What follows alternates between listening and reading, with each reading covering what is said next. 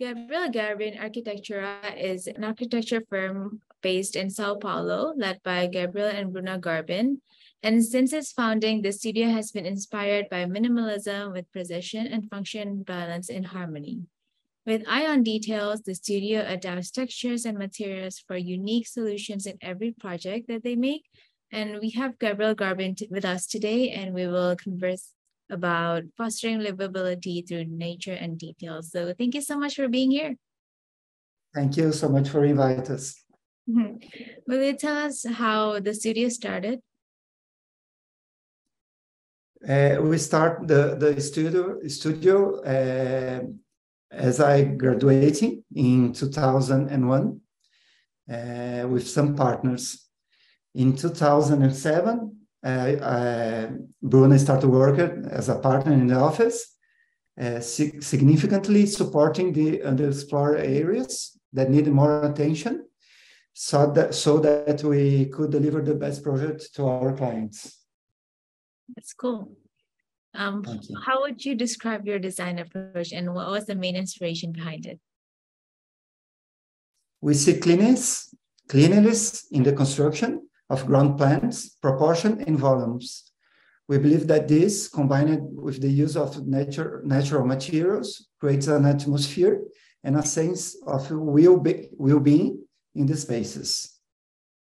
The integration between outside and inside without sacrificing privacy makes architecture light and transports the man to the ancestry. Our main inspiration is the moderns and the minimalist movement. Brazilian architecture, as well as of Latin America, was composed by the fusion of European colonial heritage with the native population. We did a rereading of the Mediterranean architecture by tropicalizing the elements, adapting them to our climate and to the basis of Brazilian modern architecture.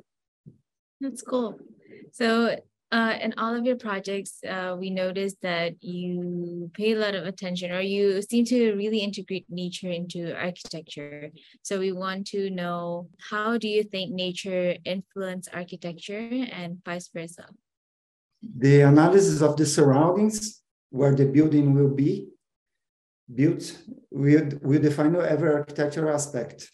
In my view, it is impossible to design a building as unique in space without taking into account its surrounding, topography, vegetation, and lighting. These are the main premises for design beginning. Obviously, we believe that the architectural concepts will also dictate the rules of how these elements will behave throughout the building, taking advantage of points of view on how living areas or intimate areas will behave with the surroundings will be governed by the architecture. We believe that architecture should interact without harming, taking part as a supporting actor and not as a transforming agent. That's really cool. And then in what ways can architects accentuate emotional connection between people, nature, and the built space, especially in residential projects?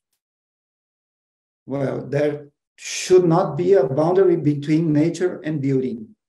The integration between man as well as between them and nature underpins what we believe is as architecture. The building must create protection and shelter, but men need to live with their ancestry. The poetics of living and coexisting among men also refers to their relationship with the environment in which they are inserted. Architecture has his obligation. Yeah. And so if we're already moving into talking about residential projects, wondering how can we also foster livability through nature and through detailed designs? Do you want to talk something? Okay. Shelter as a session should promote protection. But architecture has an obligation to promote shelter without creating the feeling of enclosure, as long as it's not an obligation of use. For this reason, we like to bring breathing points into the buildings through internal gardens, which help with natural lighting and create true breathing spaces. But as I said, protection needs to exist without oppression. Thus, we try to create architectural details that have protection, but that have visual and physical vanishing points that bring the sky into the spaces. We also create frames of these spaces with nature, transforming the landscape into elements of contemplation when looking from the inside of the environments to the outside of them. That's cool. Will you share with us one or two of your projects that successfully demonstrated that? We can mention as example the social part of the FBV WP house, where the entire social area is integrated with the native forest that makes up the point of view of the project. The living room is protected by a roof and frames, but has a garden at one end and the native forest at the other. Both are subjects to integration, but can be completely sealed through the frames. The architecture was planned so that the building would be free in the landscape and privacy at the same time. Very cool. Yeah, it seems very seamless, and we can all appreciate how you kind of integrate that very seamlessly. So lastly, how do you foresee the future of architecture? We believe that the human beings tend to live more and more with nature without destroying it. Architecture plays a fundamental role of this transformation. Future generations will increasingly preserve and learn that the concept of living comfortably does not necessarily have to sacrifice the surroundings where the space is located. The concept of well-being is, in my way of thinking, directly related to quality of life. I cannot think of the architecture of the future of humanity as a civilization that ignores and does not preserve what brings them life. Vegetation, water, and water quality is fundamental for the living. Architecture in the future will equate natural extraction with the consumption of these inputs in civil construction, the recycle of materials, as well as conscious consumption will provide the necessary resources for the future of buildings.